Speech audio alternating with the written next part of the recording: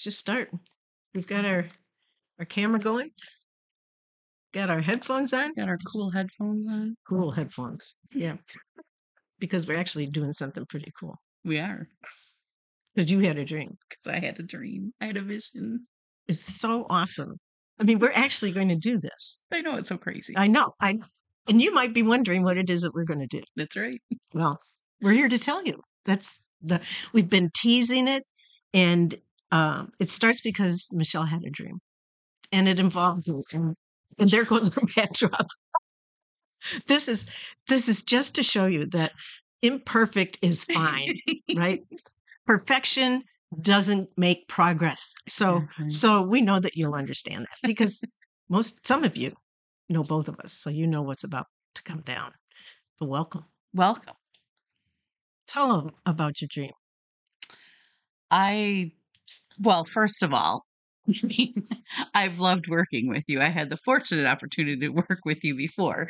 And I always loved our conversations. We called leadership popcorn. Mm-hmm.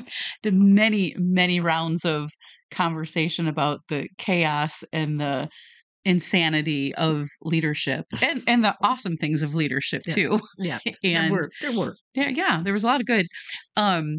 And I just always enjoyed those conversations. And one day I had literally a dream that you and I were sitting in a setting much like this, except things weren't falling down.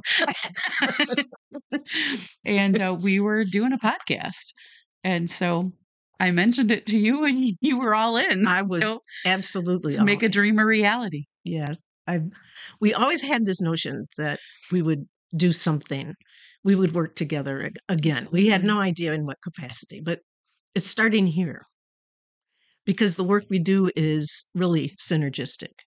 And Absolutely. The fact that what we have now called Unapologetic Rabble-Rousers fits us to a T. So perfectly. So perfectly. Everyone I've mentioned it to, they're like, that's such a perfect name. Totally fits you. And totally. I'm like, and if you know Carla, it also fits her. So the excitement about this is being able to really have conversations that we're going to give voice to things that need to have voice. Yes. But that in a normal setting, in a business, in an organization, there are mores. There are things that get in the way of the things that really need to get said. Lots of roadblocks. Yeah. And we're going to rabble-rouse them down. That's it. That's it.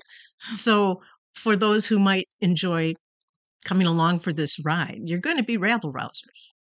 That's our loving term for you, rabble-rousers. And we are certainly going to kick it up. Yes, yes. And it's not just for people in organizations. I think you also have the mindset, everyone's a leader, whether you're a titled leader or not. You are leaders in your personal life. You might be leaders in your community. You might be leaders in your family, with your friends, at work, whether you're a titled leader or not. When we talk about leadership, these are skills that just help you get better results. Yes. Whether you're, again, titled leader or not, doesn't matter. And it really brings in some common sense. Yes. And that's not so common anymore. Right. And the notion of mutual respect, regardless of your position, whether it's in the community, the family, and the organization, you being in a position of leadership titled doesn't make you magically respectable. No. Well, so there, I did it. I did a little rabble-rousing. You there. did. Okay. You mean I can't look at you and go, I demand that you respect me? That's right. We're going to have to talk about that story. Yes. Because that's another fun thing, is that we both had life-changing, career-changing events that took us down a path neither of us had imagined we would be taking for our career.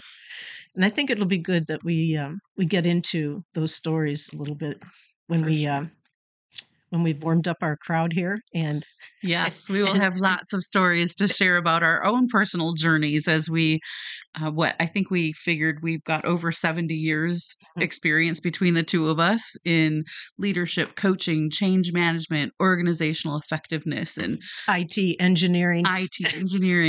And really the people side of business.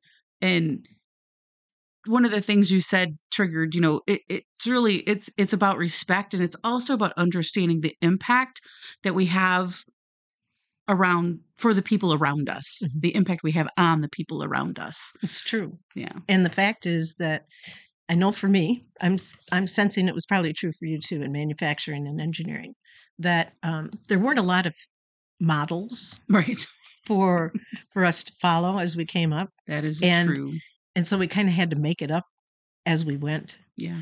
And it's important to realize whether or not you're in a position of titled leadership, you are a model for someone somewhere. And it's either a model for good or a model for what you don't want to be when you grow up to be a leader. So the fact is, we're always on stage, whether or not you think about it. We're always in some kind of a leadership role, thought leadership, energy leadership, whatever it might be. And you need to respect that of yourself. Respect that there isn't a single thing you do, except perhaps in the very confines of your most sacred space that's just yours. Yeah. There isn't anything you do that doesn't somehow have an impact on somebody else. It's so true. I was reading a book, I think it was by Timothy Clark, talking about psychological safety. And there was a comment in the book that said something along the lines of every hour, every moment, every minute that you're around other people, there's an impact. Mm-hmm. Do you want it to be a good one or a negative one? Yeah. And it was like, wow. Mm-hmm. Even just, you think you're just sitting at your desk doing your own thing, and then you randomly shout out, "Oh my God, stop talking." And people hear that. Yes, I did. And they wonder, who are you talking to? My executive coach friend. My executive coaching client. Who is on the phone with a client, and all the silence, and then, oh my God, stop talking. Stop talking. Oh. She looks across the aisle. Okay. So we've got all kinds of stories that are probably going to pop up. Some of you will know them. Others may be able to enjoy them. But at the end of the day, it's the energy and the spirit of that partnership that has me so jazzed about the fact that we're together doing this, and hoping that some of what we give voice to will, I don't know, prompt some conversation, perhaps say, oh, you know what? I didn't know what it was that was bugging me, and that's it. So we're hopeful as we go through this leadership popcorn that you'll find some nuggets that are really worth keeping. Find some nuggets and maybe think about things a little bit differently, or change some perspectives, and just give thought to who you are and how you show up for others and for yourself. I think that's a great way to end this introduction. Awesome. Thank you. Thank you, Shelley. To do this. Amen. All right, folks. We'll be back. Bye.